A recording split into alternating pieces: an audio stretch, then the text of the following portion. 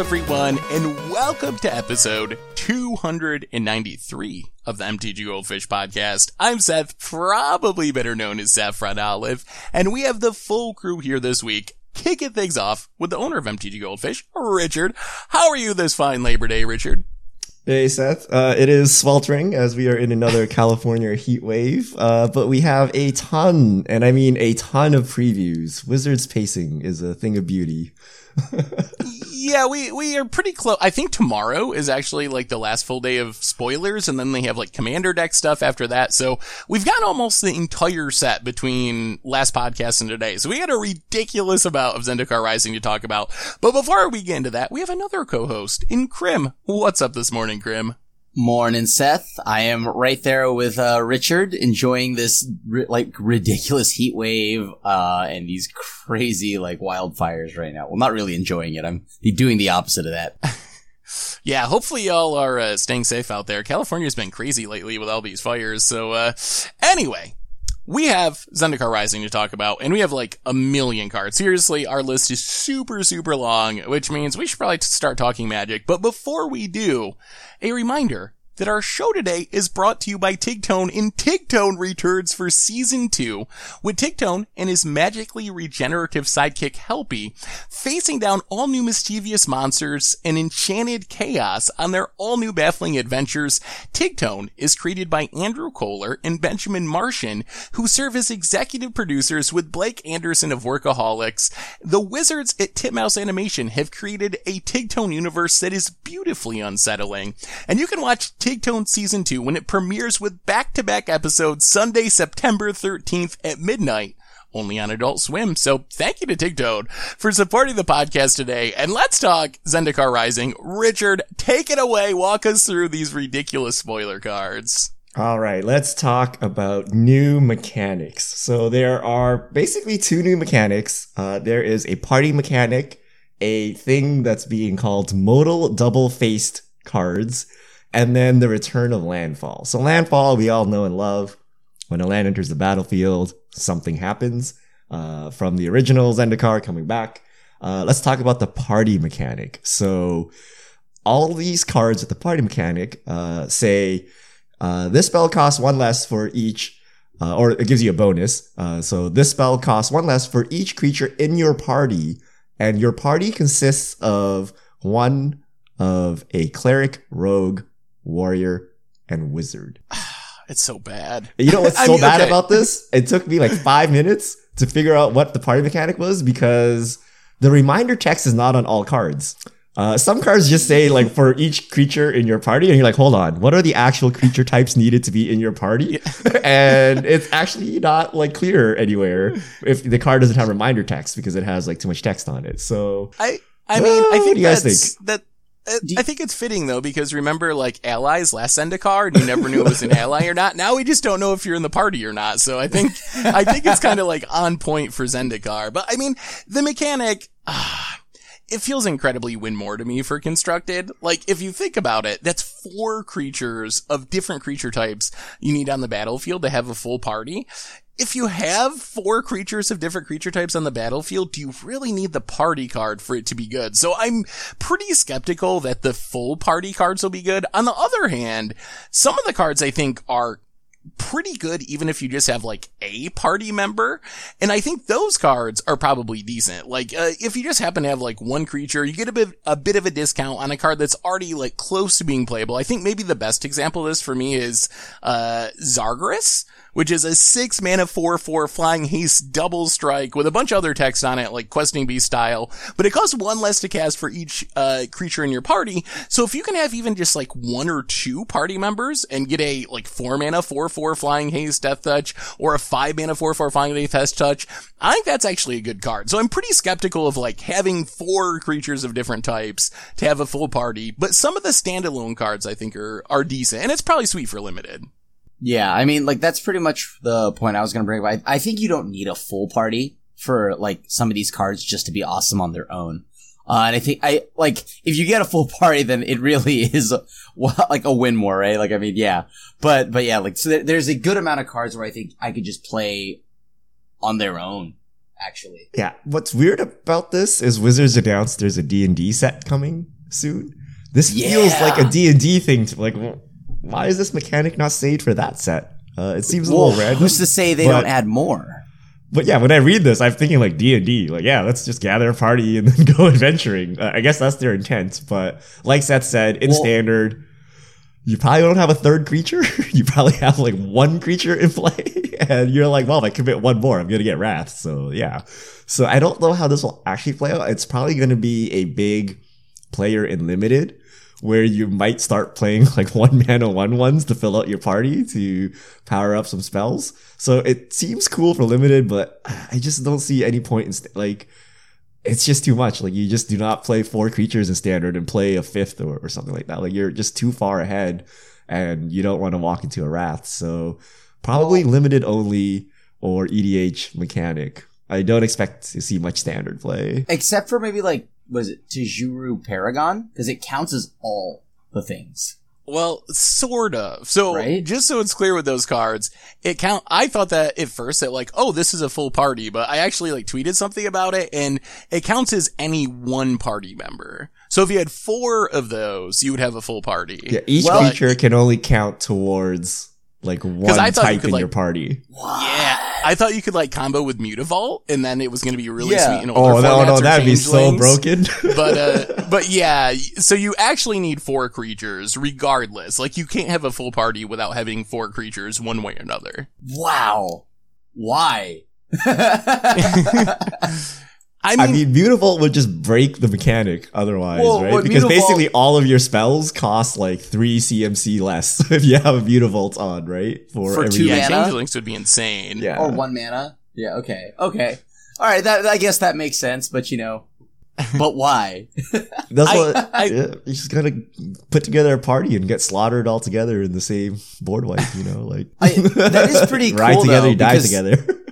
We'll have Throne of Eldraine's Adventures, which some of them already fall into the party, like type. And then we'll have the D&D set with the party mechanic and all of this too. So that's pretty cool.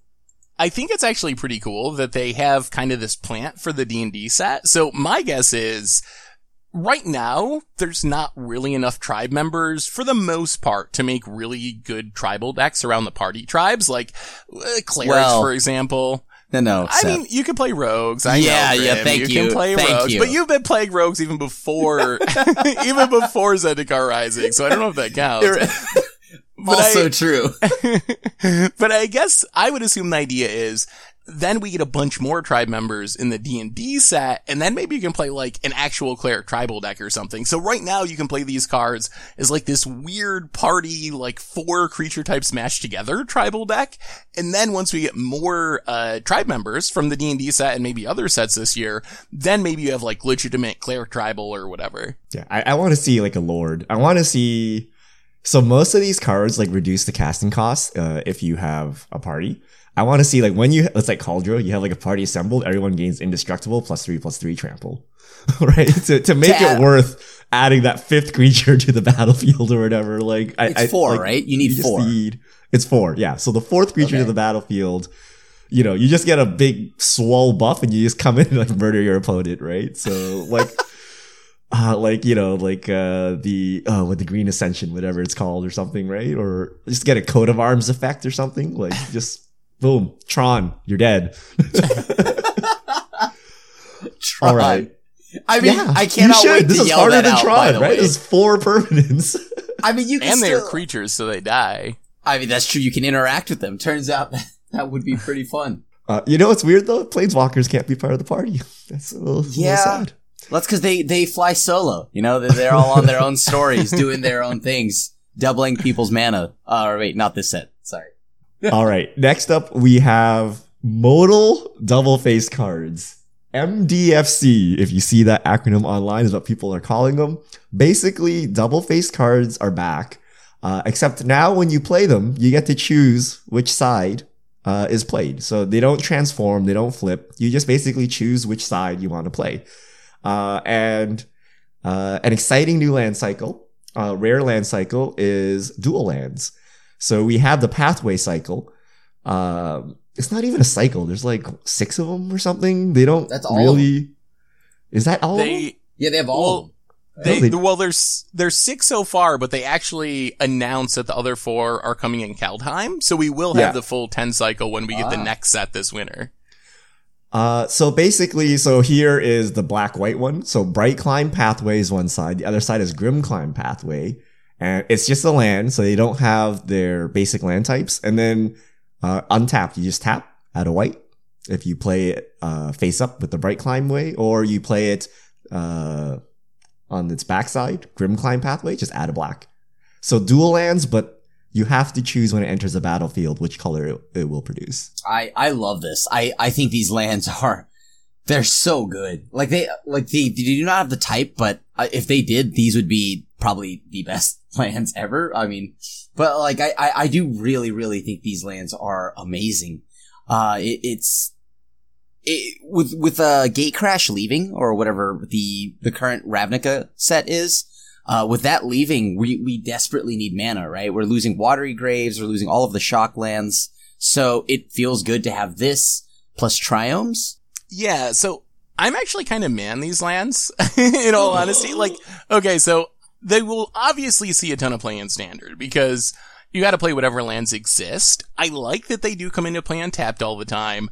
On the other hand, they're only ever adding 1 color of mana, which I think is actually a pretty meaningful drawback. One of the upsides of dual lands is you can, play your Hallowed Fountain on turn 1, you can use it to Path to Exile, then you have a bunch of blue mana when you need to Cryptic Command a few turns later. I think people might be underestimating just how clunky it is that these are essentially basic lands once they hit the battlefield. You have choice when you play them, but on the battlefield, it's really not any different than playing a Plains or playing an island. So I think they're good, but I actually think they're kind of a second tier dual land cycle as far as behind shock lands and fetch lands and real dual lands. So this is exactly why I like them. Because you can't, so when we have too many good dual lands in Standard, let's say we have the shock land and check land, 2 cycles in Standard, basically everyone plays 3 or 4 color good stuff. This prevents that, right? Your lands can't produce anything at any time, but they do fix your mana, right? So to me, they're better than scry lands and whatnot. An aggro deck can actually play a 2-color aggro deck with these lands, but now everyone can't just jam 4-color good stuff. Let me cast triple green on turn 3 and then white, black, red or something on turn 4. You're what is going on, right? So I actually like this, and it actually makes your decisions matter, right? On turn 1, when you play this land, did you choose the right thing? Did you sequence 3 turns ahead to know what your mana requirements would be? So I think it adds a skill level to it. So I actually really like these lands, and they're probably 4th or 5th best land cycle. So obviously dual lands, shock lands, fetch lands are better. Maybe check lands are better. Fast lands? Yeah, fast lands. I think these probably are better than fast lands. These are better than fast lands, yeah. But fast really? lands? No, so if you had a modern deck with fast lands, would you really replace it with these things? Well, the reason why I like these more than, because the fast lands, maybe once again, because the decks I would play. Because on turn 4, you always get shafted by I don't want to draw a land that comes in and play tapped, right? On turn 4 or something like that. Because oftentimes, the tapped clause is pretty bad for me, right? So I like these a lot more for that. Yeah, if you play a 2-color deck, I think this replaces those. But I wouldn't play this in Jund, right? I need my mana. So yeah, I actually think they're pretty high up there. I would say they're better than the fast lands, but that's only because the decks I tend to lean towards. I would say that I think they're very good in 2-color decks, and especially if you're mostly 1 color and splashing a 2nd color. I feel they're very good there, but I feel they're actively really bad in 3+ color decks. I think they're one of the worst dual lands, because they're not dual lands really on the battlefield. So I think for 2 color decks, or mostly monocolor with a splash, they're great, but 3, 4, 5 color, meh, pretty underpowered. I'm telling you, Richard's Birds would have won the Mythic Championship if we had these lands. If we didn't have to play freaking Guild Gates on turn 1 just to make our mana work. Richard's Birds. Okay, but wait, it doesn't stop there, guys. We're not done with lands, okay? These are like just straight up like lands on both sides. We have spell on the front, land on the back. And we'll start off with our spicy, juicy mythic cycle. So all the colors get a big splashy mythic, where the front side is, some mythic in that color, slightly overcosted. The back side is a land that enters the battlefield tapped unless you pay 3 life. So a lightning bolt land. And I'll give you an example. We have Seagate Restoration. 4 blue, blue, blue. So that's 7 CMC. Sorcery. Draw cards equal to the number of cards in your hand plus 1. You have no maximum hand size for the rest of the game. Flip side is a land, tap to add blue, enters tapped unless you pay 3 life. So I think this one is like getting overlooked. This is just a solid card. I mean, I think so, just cause like I'm gonna, like if I have nothing to do, it just becomes a land, right? Or if I need the mana early, it becomes a land. But like sometimes when I'm very good at drawing lands in the late game, I actually now have a spell. And I think a lot of these cards are they're gonna tinker with like the deck building, like philosophies in most decks, because I mean, how many lands can you play now because now you can play more spells in a deck. Like a while back, I loved how, like, the reason why I loved Companions was because it allowed us to always have something to do, right? At all points of the game, we have something to do. And I think these new, like, double-faced cards are perfect for that. Like, it can be a spell like this, or it can be a land when you need, so there's always something to do. So it may not look like the greatest thing to do for like 7 mana, but when you're flooding out and, you need to do something, it's better to draw this than a land, right? And like of these, the 4 that we've seen so far, I really like the blue and I really like the green one. Simic. I mean, yeah. So I feel like, the blue one, I think the green one might be the best one across formats that we've seen so far, because I think it's going to be a modern staple in Primeval Titan decks. But I think really, as soon as I saw this cycle, I think this is close to companion level broken. Like, I think this is... That's exactly what I was thinking. This is, like, I don't know. Like, I almost can't believe that they did this. Like, this is going to change Magic across formats. Like, I think people are sleeping on it. I'm, like, surprised, like, people see these cards and are like, oh, that's kind of, like, overcosted. I'm like, no, it's a land. Like, you take a basic island out of your deck and you get this mythic that draws you a ton of cards. Like, why wouldn't you play this as a 4 of? And, like, obviously, again, you kind of got to be 1 to 2 colors. They do only add 1 color of mana. So if you're playing, like, 5 colors, it's going to be hard to have any land that taps for a single color. But I think these cards are the closest thing we've seen to a companion level mechanic, like, in the last couple of years. Like, I think it's very close to that good and that strong. Last couple of years, you mean like last in like 6 months? Okay, yeah, the most broken mechanic of the set. So that's why I love it. So okay. So we didn't like Uro, right? And the problem with Uro is it fundamentally messed with some of the parts of Magic that we've been relying on, in the fact that, if you're spending your time ramping, if your payoff doesn't come, you die. Or if you get flooded by payoffs, you die. Stuff like that, right? This one allows you to basically play no finishers, or, like if you're a control deck traditionally, and you have like a 7 CMC finisher, the aggro decks are wishing that you draw multiple of them in your opening hand, so that you miss your land drops, or you have these dead cards, and then they run you over. Now you can just play your land, keep, going up, making your land drops, and then just kill them with the 7 mana spell. So you really remove that aspect of the game. And the real question to me is, does this 3 life really matter? It's not free, right? It's 3 life, right? Does it matter enough? So when we see Shocklands, like 2 life doesn't matter that much, right? Is 3 life the tipping point, and especially in standard where you're more creature heavy? But some things to note, right? You now have a land that pitches the Force of Will, right? You have a land that's not fetchable, right? So you can't just remove all of your islands from your deck and like replace them, because you can't fetch an island, a basic island anymore. These things are soft to Wasteland, Blood Moons, things like that. You can't play them off of an Uro, because it's a sorcery. So there are some downsides, but there's upsides, right? Now Belcher can play lands, right? Because they're not actually lands when you're belching.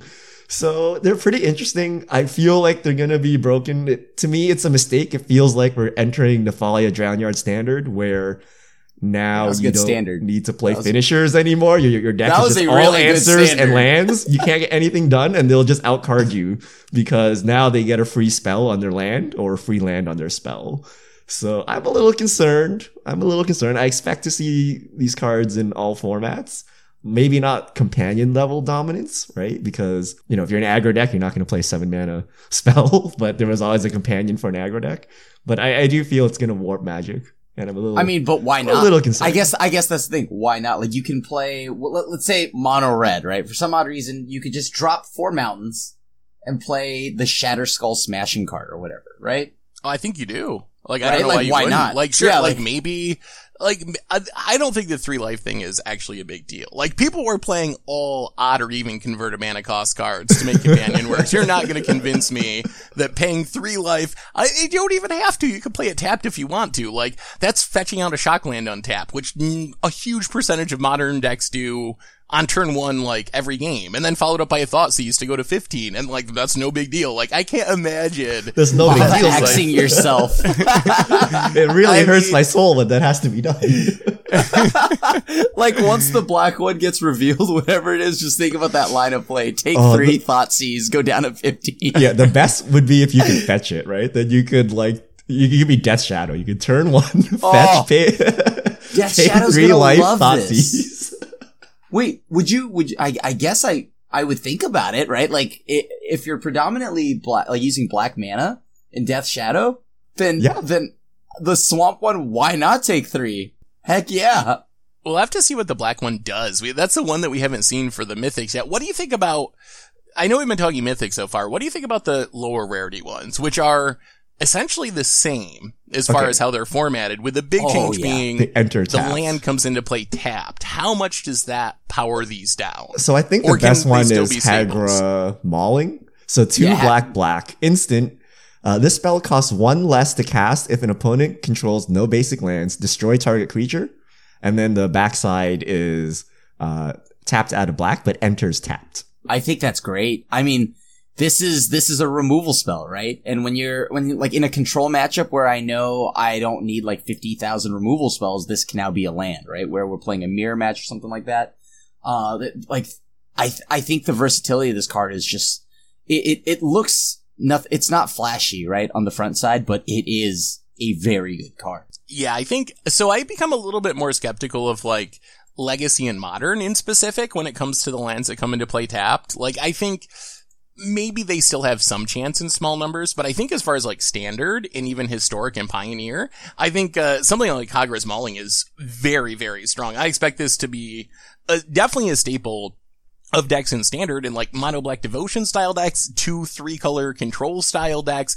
The power of these cards is essentially you get rid of Mana Flood and Mana Screw. Like, if you play a decent number of these in your deck, it literally is. Like, you just, it's impossible to flood or screw. You're always gonna have enough lands to play your spells, and you're never gonna have too many lands to play your spells. So, I feel like, I don't know, that's the part of this that feels like it changes Magic to me in the way that Companions did, where all of a sudden, like, where does the variance come from? I've already, like, here's my concern with this mechanic as a whole, is like, we've already talked a little bit about, like, with changes in design and rules making it so, like, they have Fires of Invention on turn 3 every game, and every game feels the same.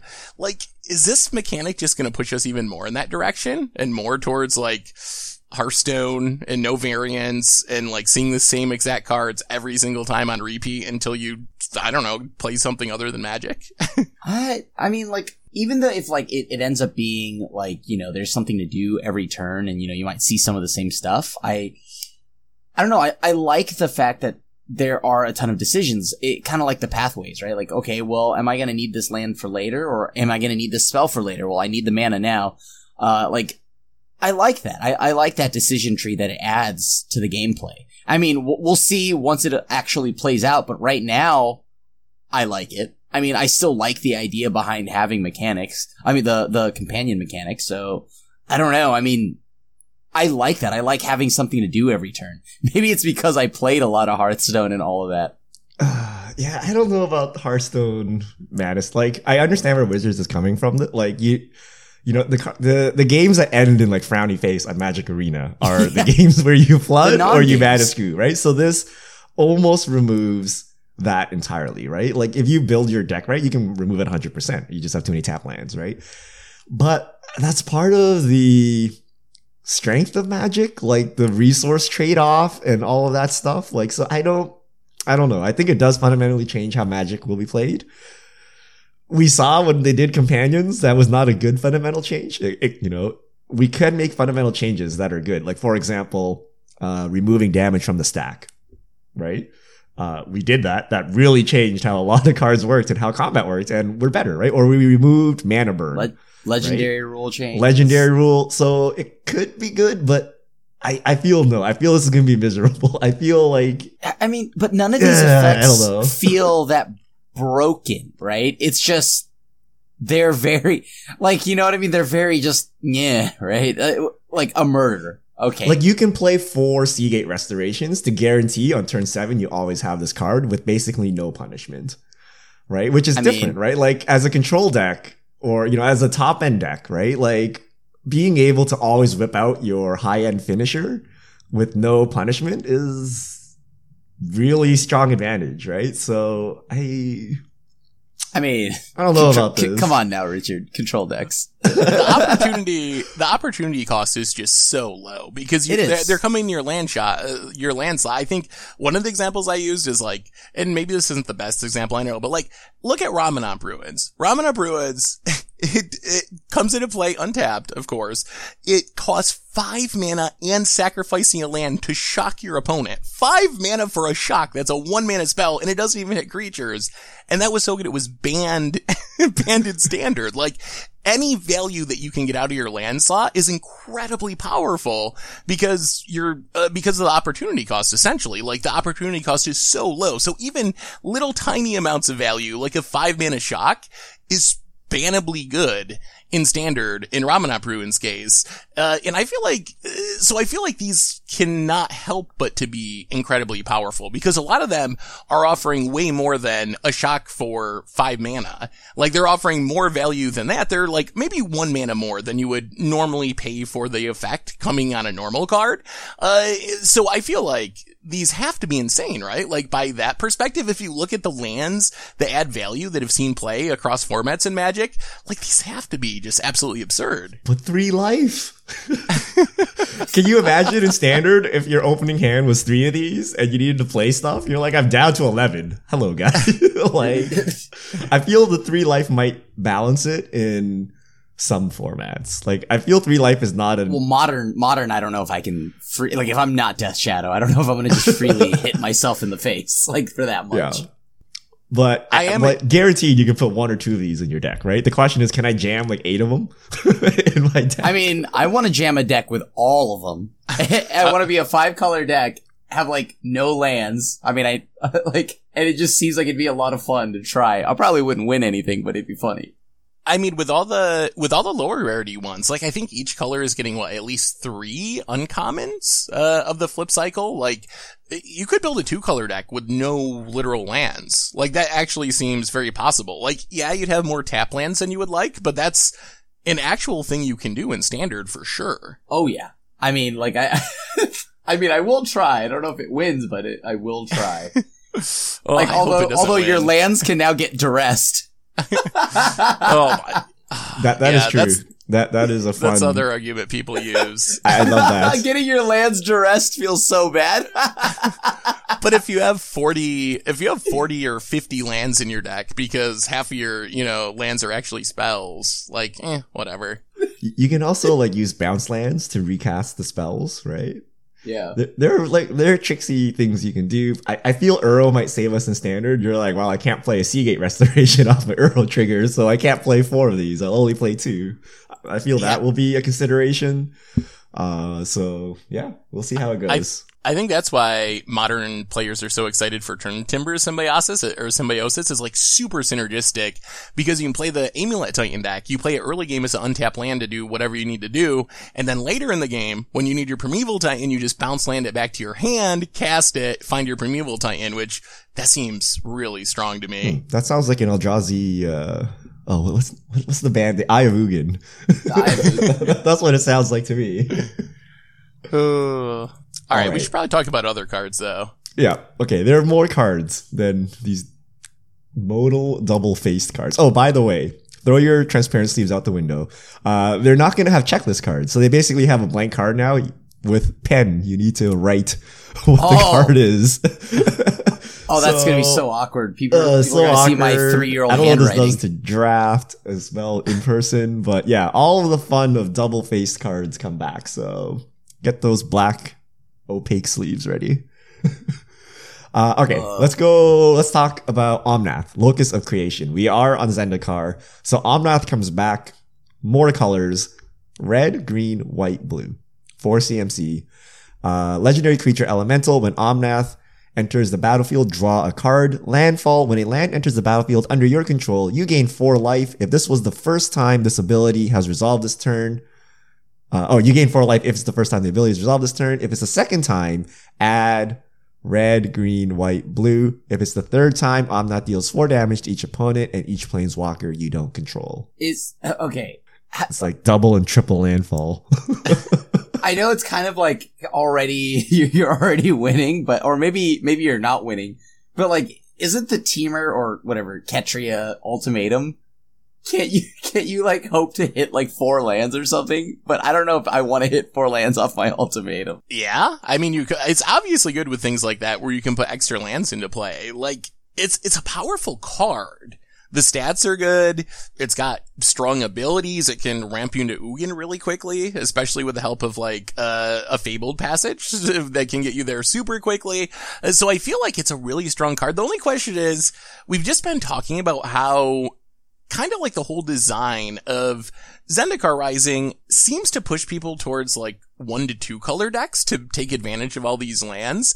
So my only concern is, how easy is it going to be to cast like this 4 color 4-drop in standard, like in any reasonable amount of time? Like, do you think the mana cost is going to keep it from seeing play in standard? Risen Reef rotates, right? Oh yeah, it does. Yeah, all the elemental payoff stuff, the old Omnath and Risen Reef, all that stuff rotates. I don't know then, like, cause I mean, you could try to play the whole like 4 of every Triome, but then like, you know what I mean? Then you're like, oh boy, you're gonna have nothing but tap lands. I mean, I guess we got Lotus Cobra. Maybe it's some sort of landfall ramp deck where you're trying to like Lotus Cobra and then like Fabled Passage to fix your mana and play it. This card's bad. I don't think you want to do any of this, right? Like, yeah. I don't think you want to. Like, what are you really accomplishing, right? You warp your mana to play this 4 mana 4/4 that I guess replaces itself with a card draw, but then, like, first landfall does nothing, right? It just gains you life. Second landfall does also more of nothing. Like, it just gives you more mana. I guess you can go from 4 to Ugin, but that's about it. Third one, so remember, you had to somehow play 3 lands on 1 turn. You just deal 4 damage to each opponent planeswalker. I feel all these payoffs are not really worth it. So, you know, you could have played it in the old Elementals deck, but that rotates. So, like, I don't know that you play this at all. Like, triple landfall is pretty hard to achieve for like such a mediocre payoff. Like, just play a Lotus Cobra. Like, I don't know, right? Like, I don't know, like, all these hoops you need to jump through for 4 additional mana. Yeah. I mean, a 4 mana 4/4 that draws a card when it comes into play is not like a bad base rate. It gets around the Dies to Doomblade argument. Although maybe the thing I'm most excited for is the inevitable 5-color Omnath that we'll be getting in a few years on our next return to Zendikar. Yeah, that's the best part about this Omnath. Sets up 5-color Omnath. All right, let's talk about favorite green planeswalkers. Nissa, Shadow of, I don't know what this word is, guys. Bows? How do you boz? What is this word? Well, you don't. I don't think it's like the you and like the G. I don't think you would say that. So it's definitely not bogs. Yeah, okay. Bows. Let's go with bows. I don't know. Right. 2 black and a green. So Nissa is now Golgari. 4 starting loyalty. Landfall. So Nissa has a static. Whenever a land enters the battlefield under your control, put a loyalty counter on Nissa. +1, untap target land you control. You may have it become a 3/3 elemental creature with haste and menace until end of turn. It's still a land. -5, put a creature card with converted mana cost less than or equal to the number of lands you control on the battlefield from your hand or graveyard with 2 +1/+1 counters on it. I don't think you understand the sigh of relief I had when this was revealed. I made sure I read this card even like up and down like 50 times, and I saw that nowhere on it doubles its mana. So once I realized this isn't doubling mana, I then looked at it again. I'm like, okay, this is actually a pretty cool card. I think it's pretty powerful. The landfall part of it specifically, right? Because you can play it and immediately like play Fabled Passage, right? And then crack the Fabled Passage, and now we've already gone up to 6 loyalty. So you can already bring something back, an elder crayon creature. What's the Gargaroth? I don't know. Yeah. I was gonna call it Elder Crayola, but that's not what it's called.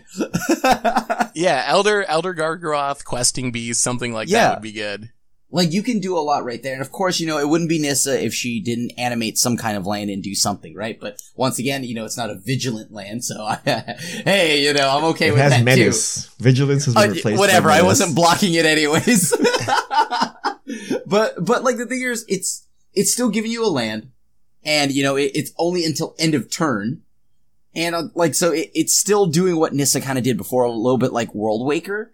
But I really like the landfall on it, and I like the -5. I think, and it's not that hard to rebuild the loyalty after you use the -5 either, because there's tons of ways for you to just get lands into play with Cultivate and whatnot, Fabled Passages. So this just looks like a solid 4-drop Planeswalker. Yeah, this feels like a card to me that I really like it. It's a unique design. It definitely doesn't feel broken in a scary way, which I think is definitely a positive. And that landfall static ability, I think is pretty powerful. Like, being able to keep adding potentially multiple loyalty each turn is going to let you use that -5 ability, way more frequently than you would be able to otherwise. Maybe every third turn or something if you're playing Fabled Passages and some Cultivates. And I think that's actually pretty powerful. It reminds me a little bit of Amonkhet Liliana, where you have a plus ability that kind of makes a creature and then a minus ability that can reanimate stuff. And I think was a pretty decent Planeswalker for its time. So I think this good, definitely not broken, but I'm happy that it's not broken. I'd rather have it just be good than broken. Yeah, none of the Planeswalkers this set seem broken in standard. I think you guys are really sleeping on Nissa. I think she's really good. Really good. I agree. She's really good, but she's not broken. Real? Okay, give me your. So I don't think she's is she totally meta warping like Teferi? No, right? But I think she's extremely, extremely strong. I think that -5 is really good given how good our creatures are in standard right now, and the fact that this thing is almost impossible to kill in combat, right? If you think about what's happening, every turn you're gaining 2 loyalty and a 3/3 blocker at minimum. Well, it's not permanent. You lose the land at the end of turn. Wait, what? Yeah, you don't lose the land. It only. Oh, the land goes. Oh, wait a minute. Yeah, no. I know why you would think that. Trust me. I know why you would think that. You don't have. I may reevaluate my decision. I thought the land was permanent. Okay. But I don't know. I feel so on turn 4, reanimating Questing Beasts and things like that. We had a lot of big, beefy green creatures. So I actually still think Nissa's good. Maybe not as broken as I thought before, but still really good because you can keep bringing back Questing Beasts and things like that. And Nissa, the loyalty will jump up really high. These Planeswalkers that can basically increase their loyalty without plussing, I think are really strong. So I actually am excited if a mid-range deck is viable and it has green, what do you mean? Which is, shocking, I know. Nissa will be played, right? So Nissa will be played in standard. I'm confident in this. But it has to be in a deck that is going to be more creature heavy, right? It can't be the Sultai style that's just 4 Uros and, maybe Hydroic Crisis rotates, right? But 4 Uros and let's just say Elder Googleoth, Gargadon, whatever. That card. It can't be like 8 creatures, right? You want it to be actually creature packed. And if that's the way Golgari decides to go, that's the direction it goes in, that's pretty cool. It'd be really refreshing to see a mid-range deck that isn't just trying to ramp into Ugin. Right? That isn't just trying to draw cards. Yeah, isn't outdrawing you and just going to, like, it feels like if I could see a Golgari rock style deck in standard again, like, I know. Think about that, Richard. I can duress your lands too? Oh no, what is the standard? Like, I would love to see that. So, I think though Nissa will definitely still kill me because of that animated land clause, and maybe even reanimate Questing Beast to kill me. I think it's a powerful card, a balanced card, and a refreshing thing to see. When it comes to like all the planeswalkers from this set, I really like the design of all of them. Oh wait, what's that new Carnage Tyrant? Hold on. What if I reanimate that thing? Richard. No. First, can we just, by the way, side note, let's stop printing can't be countered hexproof creatures in green. Like, let's stop that. I don't know why we keep doing that. I don't care if it has no trample, by the way. If it's a 1/1, I would still be upset. All right. I feel like we need to have at least one of those in every format. I mean, we're losing. When was control good? The control has been removed from like tier 1 like a month ago. You've had like 3 years of dominant Teferis. It wasn't that long ago that Teferi Hero of Dominaria was tucking itself as the best deck in the format. Maybe because of the last 2 years, it's felt way longer. But the thing here is, 3 Fairy doesn't count because 3 Fairy dunked on control, which I thought was control's greatest ally at the beginning until it got resolved against me.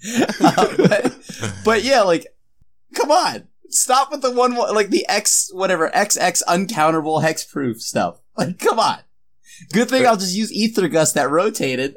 Okay, wait, I found the card. It's not that good, okay? It's 7 mana, 6/6. Spell can't be countered. Hexproof haste. Kicker 3. If it was kicked, enters with 4+1/+1 counters, which is totally irrelevant because this thing's being chumped, like, all day. So... By what? Castle Ardenvale? And that's it? Yes. Exactly, Castle Ardenvale. You're hoping. And what happens when they decided to give it a little bit of trample with, I don't know, Garrick or something like that? This ain't no Carnage Tyrant. It's only a rare. It's also... get out of here. Also a little sad that it doesn't actually beat Uro. Your 7-drop, you actually have to kick it to actually be able to get through an Uro, so... I mean, maybe a good sideboard card against Krims. I would definitely sideboard it against Krim. Otherwise, I don't think you could really main deck it. All right, moving on. We have Morag, Fury of Akum, 4 red, so 6 CMC, 6/6. Legendary creature Minotaur Warrior. Each creature you control gets +1/+0 for each time it has attacked this turn. Landfall. Whenever a land enters the battlefield under your control, if it's your main phase, there's an additional combat phase after this phase. At the beginning of that combat, untap all creatures you control. So what you're saying here is Deathbell a Warcry, right? It's time. There's not enough Minotaurs, is there? I don't think there is. No, yeah, probably not enough to really go Minotaur tribal. Although you can in like historic or like Pioneer, not in standard though. But you could have already won in historic if you casted it, right? Deathbell of Warcries, because you just you double you give your thing double strike with Terror of Mount Velis. So who cares?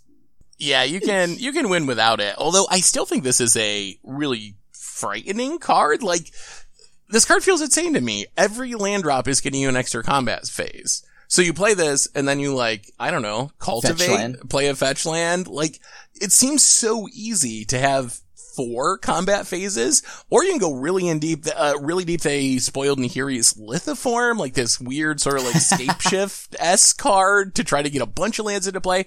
Like, is this card just insane or no? Like, I don't know about standard. It is 6 mana. If you want to do something with it right away, it needs to be 7 mana so you can make an extra land drop. So I feel like maybe it's safe in standard, but isn't this a busted commander card where you just play this and essentially just win the game? No, because most players will play it incorrectly. So the way it's phrased, you have to play your land on second main. If you play it on first main, you basically did nothing because you don't get an untap until the extra combat, and the extra combat happens before your real combat. So what you need to do is play it during do the landfalls during second main. But like Seth said, I think this card is insane. Commander, like, it'll be like a shoe-in staple everywhere. I think I could see play in standard. Just taking the if you untap with this thing, the game is over. But it gives you a Hell Rider effect, right? So it does stuff even if you don't get the additional combat. The only thing holding it back is 6 CMC. But I mean, is 6 CMC in like trades this with year, Uro like at 6 CMC? it does trade with Uro, but like you can like win just if they decide they want to. I don't know why they would attack, but yeah, like, this can definitely win the game when you have that new Nahiri's Lithomancy spell, right? Like it on its own, if you give it like, or I guess no, because if you cast the Lithomancy on the second main, then would it then give you, let's just say you had 6 lands entered? Does that mean you get 6 combat steps? Yeah, the game is over. So yeah, like, so this on its own, in a green-red ramp shell, where let's say you go Azusa, Rada, right? You have Azusa, Rada on board, and then you just keep dropping a bunch of lands right there, like in the second main, like you get to just pretty much kill them, right? If they tap out and they have no blockers, they're dead. Pretty much, yeah. Like, I feel like if you untap with this, you should just be able to win the game. If your deck is, like, built around it at all to make the land drops, it should be pretty much you untap with it and win the game. I think the question in Standard is, can you untap with a 6-drop? Like, is the game gonna still be going? Like, does your opponent have removal? So I think that's the question I have in Standard, because it is one of those, like, in some sense, Heroic Intervention can keep it alive, and you're already ramping, right? So, yeah, I mean, if you get up to 8 mana, yeah. Well, So it's not hard to get to 8 mana in this Standard, is what I mean. What if you replace Morag with Uro and Ugin? Is it a better deck or a worse deck? Using the same ramp shell. I think that's the main contention, right? Like, if you're gonna spend all this time ramping and doing all this stuff, should you just play Ugin or should you play Morag? Like, Ugin technically requires more turns to win the game. If I untap with Morag, there's a chance I could just win the game right there. Yeah, I don't know if that's true though, because the way I play against Ugin, it wins the game as soon as it hits the stack because I'm conceding. So Ugin wins way quicker. It doesn't even take a turn or part of a turn. I think Ugin's winning not because of its effects, but because you just played an 8 mana spell on turn 4, and people are just conceding on that and that alone.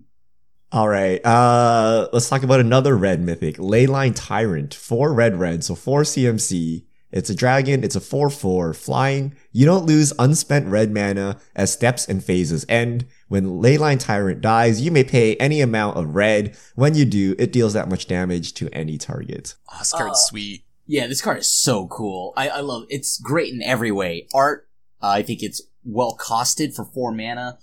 It's what it does, its ability is pretty cool, I love what it's doing here. It's like an upwelling for mountains. And I don't know. I mean, I'm throwing this in my commander decks for sure. And in standard, if it gets bounced by like a Brazen Borrower, it feels kind of bad, but I feel like I'm glad they're going back to that play style though, right? Or design where it doesn't do something immediately when it hits the battlefield, which could, make it seem like it's worse than it actually is. Because we've been accustomed to like everything entering the battlefield with the Cavaliers and whatnot, and then doing 7 things at once when it hits the battlefield. But when you actually look at this, I think it's pretty cool. I mean, it's a pretty powerful card. It could see play in standard. Once rotation happens, all the power kind of slips away. It's a very powerful card. Yeah, I mean, 4 mana 4/4 flying is good stats. We have definitely seen 4 mana 4/4 dragons be very good. It reminds me of like Thunderbreak Regent a little bit. That was very good back during that era of standard. How much things have changed and how much the power levels increased. Is that still exciting? I don't know, but the ability does kind of protect it if you can untap with it. Like, once you untap and get to start floating mana and storing it up, worst case, if your opponent ever kills it, you just deal a ton of damage to them, maybe even kill them. So I like how it has sort of protection built in just from the mana that you have floating. That's going to turn into essentially like a Banefire, like a big uncounterable burn spell. At the same time, it does need to sit out on the battlefield a bit. Like, you do need a little bit of time to really get it going. So, we'll see if that's a deal breaker. I think it's definitely super sweet in Commander decks and expect it to be close to like a staple in Commander decks. As far as Standard, I'm hopeful that it's going to be good. Like, looking at it, I think they're like, it just seems powerful enough for Standard. And like, if you top deck this in the late game with all your open mana, just float all the mana, right? Yeah, like if you're playing Gruul mid-range, maybe, but there's no way Mono Red plays this. Like, it dies to Doomblade. I'd rather play Torbrand. You know, I don't have like, if you have any amount of red mana, like, left over after casting this, like, you've probably lost the game already if you're Mono Red. So the best case scenario is 4 mana, 4/4. They don't kill it. You untap, you hit them for 4, and now you have 4 floating. And then, they're gonna take 4 if they kill it, or 8 next turn. But wouldn't you rather just play Torbrand and do the guaranteed +2 damage on all your weenies and like actually finish the game? I feel this is too slow. Yeah, for maybe Mono Red.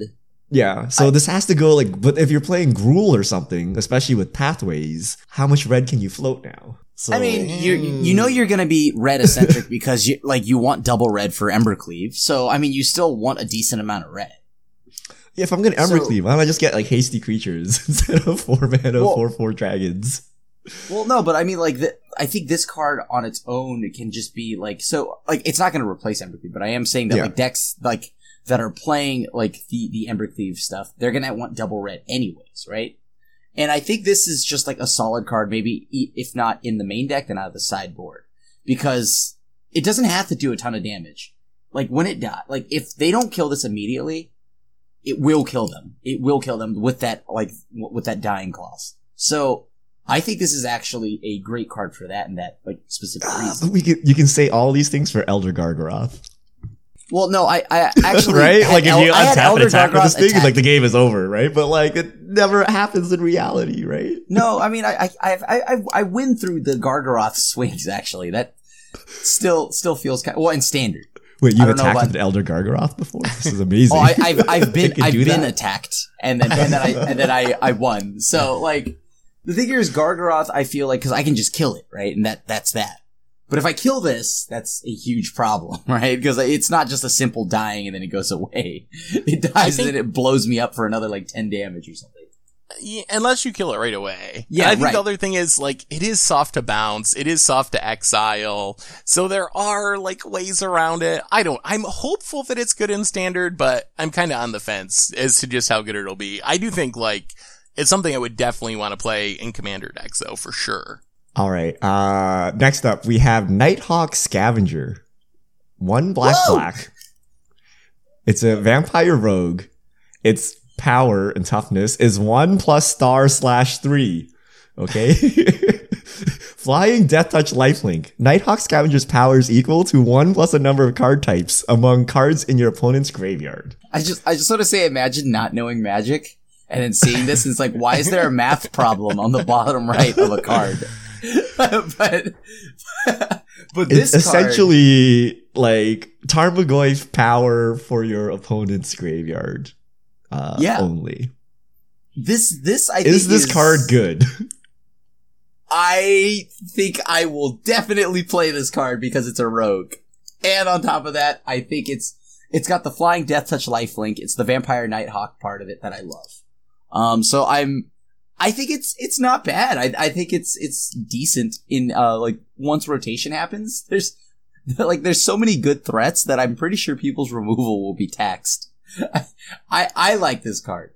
I'm gonna play it. I think it's powerful in rogues, like a rogue style deck. I think this card's good too. I think, all you need is 1 card in your opponent's graveyard and you have Vampire Nighthawk, which is still a pretty decent card. Like, maybe not as good as it was 10 years ago, but Vampire Nighthawk is not that far away from being good.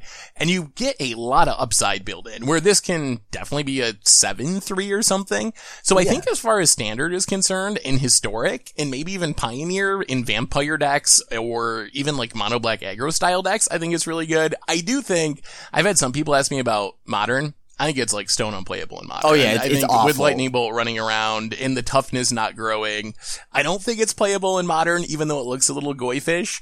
But I think for other formats, it's really strong. Playable. Like in standard, this is I think good. I mean, like thinking of Thieves Guild Enforcer to kind of already mill, right? You and your yeah. okay, Thieves Guild outside of some Enforcer is the weird truth. rogue or vampire deck, I don't think this is good enough. Like, you will put in your sideboard, right? Like, if Mono Red runs up against this and we don't have a Lightning Bolt in the Mono format, Red. this is bad news for Mono Red. But if this is just like a 3-mana 2/3, or even say a 3/3, I think it's like stone unplayable. Like, it doesn't do enough for 3 mana. Really, even with lifelink and death touch and all that, like you think that's not enough anymore? Like, it's only relevant if you're playing against Mono Red. Like, what's the 3-mana lifelink dog hate card? Kanaros? Kanaros. Yeah, like, it's like nothing, right? Like, who cares, right? Like, it's not a thing, right? And if it's a 1/3 because your opponent hasn't played anything yet, it's like terrible, right? Like, you can't be aggressive with it. If it's a 2/3, still can't block Questing Beast, right? It has to get to a 3/3. And then it's still only 3 toughness. It like dies to everything. Like, you just really are hoping to slam it against Mono Red and have it be a 4/3 and like 2 or 3 for one of them, right? So I don't think it's playable outside of sideboard slots. I mean, outside of like a rogue deck, I guess, yeah, maybe not there, or like, but the synergies that it has in a rogue deck, I think is really good. What is this mythical rogue deck we keep talking about? I swear, it's gotta be real. It's gotta be real after this set. I believe. Look at how many rogues there are. I'm going crazy over here looking at all this stuff. This is great. I will say it also is a little awkward with Uros running around because Uro, your opponent just like naturally gets to control their graveyard so they can exile the right card types and keep it pretty small thanks to their Uros, which I think maybe that's a big vote against it too. It's not like in our current standard, cards just stay in the graveyard. Thanks to Escape, it seems like they leave the graveyard pretty quickly once they're in there. Unless you're able to constantly refill that graveyard. But then aren't you just milling your opponent into Uros and cards to cast them, Krim? Like, can your rogue deck beat Uro every turn since you're filling the graveyard for them? Yes. It just can't beat Nissa. It just can't beat Nissas. I mean, like, okay, so E2 Extinction stock has just like skyrocketed for me. So I've been playing 4 of those. Like, it's exiling whatever I need it to exile. And exile is just at an all-time high when it comes to importance. So, yeah, I think you can. Like, once rotation happens, a lot of power does leave. So if you can just focus your deck to deal with Uro, I don't know, I like it. I mean, it does trade with an Uro. It does trade with Uro. It's 1+ guarantees that it will trade with anything aside from like maybe a Questing Beast that it can't block if it's a 1/3. But I feel like it's a defensive card. It's a super defensive card. So maybe like control decks would play it. Maybe you sideboard it in. But the fact that like if you play a 3-mana 1/3 flying Death Touch Lifelink and hit your opponent, that's like a 20-turn clock. Right? Like it does nothing. Like it doesn't do anything. So it's like a blocker. So when you want a lifelink death touching blocker, then here you go, right? I mean, Gifted Aetherborn still sees a lot of play. I know it's not like a direct comparison, but like that sees a lot of play in Historic and Pioneer. So I feel like Nighthawk Scavenger, I feel like it's better than you're giving it credit for, Richard. Maybe it's not quite as good as Mr. Rogue, Mr. Rogue Krim. It's somewhere between me and Krim's evaluation. Yes, I think right in the middle of that is where I'll go. All right, here is a contested card that we were speculating about last week. Feed the Swarm. 1 in a black, sorcery. Destroy target creature or enchantment an opponent controls. You lose life equal to that permanent's converted mana cost. Did I call it on the like right on the dot that it would make you lose life equal to its CMC? I thought you said like 3 times its CMC or something, but no. I thought the card would cost 3 times more than it does because it's only 2 mana. It's a black disenchant. I think we were like, they would never pull the black better than disenchant. Okay, it would be better than disenchant if there was a creature. Yeah. This is too good. I think it's amazing. I agree. It is very good. Like the Right. downside of enchantment removal is it's enchantment removal, right? So if your opponent doesn't play enchantments, it does nothing. But now it's 100% mitigated by the fact that you can kill a creature. So I would take this over. Like if this was instant speed, it would probably be the greatest like enchantment removal of all time. But because it's sorcery speed, it's slightly worse. But this is like a really good card for black. Like you would not be embarrassed to play this, right? So like, is black the best enchantment removal creature or enchantment removal color now? Like almost. I mean, did you see broken, like, what is it? Broken Wings? Like, I mean, that's like or there's something that like hits all like three things, right? Like if you choose between artifact, enchantment, or creature with flying. That's cool, right? It's a lot like that, kinda. So I think like this Marlon did deck point ability. out you can't kill your own packs, right? It's only your opponent's permanents. So they're like, oh, we kept the flavor. You can't kill your own demonic pact. I mean, this is like surprisingly main deckable, right? Like because it has that creature removal on there. Like if enchantments, like last year's meta when fires and wilderness were running around, wouldn't you just like play this as your main removal spell or something in your mono black deck so you can like kill a creature and deal with stuff like that? Yeah, 100%. If we were talking about that meta, but moving into new standard, I don't know about that. Yeah, we'll see. We'll see where it lands. It looks like we might not have as many powerful enchantments this time. The build around enchantments. What do you think about Commander? Is this just like in every one of your mono black decks? Oh Yes. yeah. And like also what, like in, for like decks in modern and whatnot, like 8-rack decks and Grixis decks and stuff like that. Now you don't just stone cold lose to an enchantment like a Leyline, any of that stuff. And it feels nice to like be in mono black. My demons deck can now finally destroy some dreaded enchantments. I feel like mono black should lose to enchantments. I might just be the old man yelling at the cloud, but I think that's a feature rather than a bug. That if you're going to be mono black and Thoughtseize me a million times, at least I get to leyline you and be like, haha, take that, Thoughtseize. Like, and now I can't do it They can anymore. only fix this by printing circle protection. What ruined it for me? Or why I have no sympathy? Veil of Summer. As long as green can draw cards and counter spells, I don't, the color pie is no longer a factor, right? Because green has ruined it for everybody because Hydra Krasis draws cards, Veil of Summer counter spells and draw cards, black can have enchantment removal. Just say it. So every color does everything. Every land is also a spell. I don't know if I like where we're heading. Like, I don't know if I like this path that we're going down. Lands don't matter. Colors don't matter. Nothing matters. It's the most, like, nihilistic year of Magic. Like, oh, boy. Yeah, whatever. All right, we're running long, so let's do one more preview. You can check out the rest of the previews on mtgpreviews.com. But let's talk about Akiri, Fearless Voyager, because I'm curious what you guys think about this card. 1 red and a white 3/3 legendary creature, Core Warrior. Whenever you attack a player with 1 or more equipped creatures, draw a card. White, you may unattach an equipment from a creature you control. If you do, tap that creature. It gains indestructible until end of turn. I'm already upset. I just feel like Sunforger somewhere just made me upset. But I mean, yeah, like of course it doesn't cast the spell, but I think this card is really good, right, for Commander.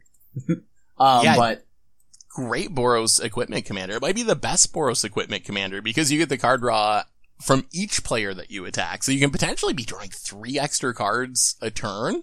So I think in Commander, you play an equipment deck and it might be the best Boros Equipment Commander, which is weird because you'd assume Boros has like good equipment commanders because it's like kind of one of the equipment colors. Good at anything for a long time. But they really don't. There's good mono white ones and there's good like Selesnya ones, but there's not good Boros Equipment Commanders. So I really like it for Commander. What about Standard? Any chance? So from what we've seen so far, do we see an equipment deck happening? Yeah, that's my question. So we have Nahiri, we have this thing. Yeah. Don't we have, what is it? Maul of the Skyclaves. It's a 3 mana. It auto attaches when it enters a battlefield. +2/+2 flying first strike. Equip is 4. That's like, that's not good enough for you to like play an equipment deck though, right? Like, cause I mean, come on. You just need like a cheap equip. So what you do is you drop Akiri on turn 4, and then you basically have Bogles right? You cannot kill Akiri anymore. You can just attach something, and then every combat you're drawing cards. Like, is the game not over? Yeah, I mean, as long as there's some like semi-playable equipment. Shadow Spear can also start making an appearance if that ever gets too out of hand, but also Extinction Event gets around Indestructible already, and that's pretty popular. I mean, and you got Embercleave too. Like, it wouldn't be that hard to be Boros with Embercleave and play this. Like, drawing an extra card each turn is good. Like, that's powerful in your aggro deck. I like the Indestructible clause. I feel that's like super strong. So both of these combined, plus it's a 3-mana 3/3. There's gotta be like someone give me a Skull Clamp. give me like Embercleave's the only equipment I want, right? Like if there was a Batter Skull or something, or a sword or something, like really good equipment. I think that would make this deck viable. You could just kill somebody with Embercleave. You need lots of creatures though. I think that's the concern. Like, Akiri is a strong card, but will equipment be strong enough in Standard for it to see play? Or is it just kind of in the realm of Commander, because equipment are good there? So I think that's the catch. Like, if equipment are good, I think Akiri will probably be a part of it. Still not 100% sold on equipment deck actually being good enough. I'm not sure if the, like, pump spell equipment that we're seeing in Zendikar, where you get one free equip and kind of it's a sorcery speed pump spell, but then it's expensive to re-equip. Like, is that enough to make equipment playable in Standard? I think it helps, but is it enough? I don't know. Maybe? Like, would you play those as pump spells? Probably not, because actually every equipment we've seen so far has that clause on it. You get the first equip for free, and then you have to pay more than you would expect to reattach it. So, I mean, maybe it might be able to happen. All right. We're running long, so we'll cut off the previews there. Next week, we will have all of the previews and the commander decks. So yes, you can check out the rest of them on the website. But we'll move on to Fishmail now. So if you have questions, you can send them to @MTGGoldfish with the hashtag MTGFishmail and get your questions on air. All right. @Bythical. 3 colors can kill enchantments. Would it instead be better to take artifact removal? Oh wait, 3 colors can kill enchantments, 3 can kill artifacts. Would it be better to take artifact removal away from 1 so it's balanced 2-2? Flavor wise, it makes most sense for white to lose it, as red green are less about civilization. I think right now taking away from white and magic is the opposite of what we need to do. But I don't understand why everyone's caught up on this balance thing. Like, why is that? Why is all of a sudden we've had 27 years of Magic? For 26 years, the same thing was true. 2 colors are good at killing enchantments, 3 are good at killing artifacts. And I never once heard anyone say, oh, there's unbalance in this, and that's a big issue with Magic. Then all of a sudden in the last week, I've heard that from like 1 million people. Is there a big reason why black should get enchantment removal? So I don't really understand the obsession with having a balanced amount of colors killing artifacts and enchantments. I really don't get it. Have you not watched Avengers Endgame? Balance is all things should be. Of course I haven't, Krim. Okay, you're right. Sorry, I don't know what I thought. Star Wars? I don't know what I thought I was going to get. That new anime, Avengers Endgame. I think it's great. I mean, it depends how it's done, right? If it's just like destroy target artifact or enchantment, that's way different, right? But it's still flavorful in the way that black got enchantment removal. I like it. Yeah, I don't like. So Wizards does it because it's easy, right? The easiest way to balance the colors is to make them basically all the same, right? Which is what I don't like, right? Like if you're like, oh, black's not being played because they don't have any, enchantment removal. Well, we'll just give it to them rather than, having black strengths, whatever that is, like be strong enough to overcome its deficits, right? And I think we enjoy that style more, but I don't know, like I actually enjoy white not having card draw, right? Like white has to get its advantages other ways, but now Wizards just like, well, we'll just give it some card draw, right? Now we'll give black some enchantment removal, and then next year we'll give it some, I don't know, we'll give you forgot to red some graveyard hate or something, right? Because why not, right? Because there's too many Earls in the format. Red needs to exile cards from the graveyard. Like they're just gonna slowly make all the colors look the same because it's the easiest way to balance the game, right? So Yeah, but I kind Richard, of like why have you not named any of the green cards that broke the color pie? Why Yeah, have green- you? green was the one that disrupted the force, and now Thank they're you. just trying to make Yep. everyone catch up, right? Thank you. All right, as long as that's clarified. I mean, we all know I- green does everything. I feel like there's a big imbalance between what colors can play uncounterable hexproof threats. I think we need to expand that part of the color pie into a few other colors. I mean, you joke, but for some reason, blue has a stronghold on the stack. No one else does anything with the stack but blue, right? Like, Veil of Summer doesn't technically touch the stack, although it affects it, but everyone else is it getting their affects the enchantment stack. removal taken, but give me the black counter spell, right? Like, why not, right? Like, I mean, Mana Tithe already existed, so you know the you one had white card that can counter. and Guttural Response, that was a counter spell. Pyroblast. Yes, we're naming cards from 1995. This is Guttural exactly. Response is not from 1995. But yeah. Okay. Last question. I'm choosing really, really hard here. Okay. Gregory Emmon. How much stronger do you think Path and Blood Moon are going to get with the printing of Bolt lands? Some decks are already running no basics. Will they replace? Will they drop different non-basics? That's a pretty good. If you get Path and don't get a land out of it, you feel really bad. So is it worth Yeah. putting the Bolt land into your deck? I mean, I think you still play basics though, right? Like, I mean, just like you still gotta play some amount of basics. I think, especially in formats like Modern, I think it Yeah. matters less in Standard. Like, then I'm not really sure how you're getting punished. But I think in Modern, I don't think these new lands, especially considering only the Mythics come into play untapped, I don't think they're going to replace, like, fetching up shock lands and basic lands. Like, I think in Modern, you're going to have kind of the same core of your mana base, maybe with a little bit less as far as number of shock lands and fetch lands and basic lands. And then these are going to supplement. So I think you still got to have some number of basics. Like, you know, Ghost Quarter's a thing, Field of Ruin, Path to Exile are a thing, Blood Moon is definitely a thing. So you still have to keep a functional mana base in Modern, because there are ways to get punished if you get too greedy and try to go all in on these new double-faced modal lands. It's okay, Seth. I no longer fear Blood Moon. I can remove it with black. That's yes. the main Just need reason that I'm one upset swap. about that. My Just need blood that moons one keep getting swap. worse. No longer will you get me when I tap out. All right. That's all time we have for Fish Meal this week. We had to cut it short because we have so many previews. If you have questions, be sure to resend them for next week to @MTGGoldfish with the hashtag MTGFishmail, and we'll get to your questions on air. And I believe that brings us to the end of episode 293 of the MTG Goldfish podcast. So, Richard, Krim, thanks for hanging out. Thanks everyone for listening. Thanks to Tigtoad for supporting the show.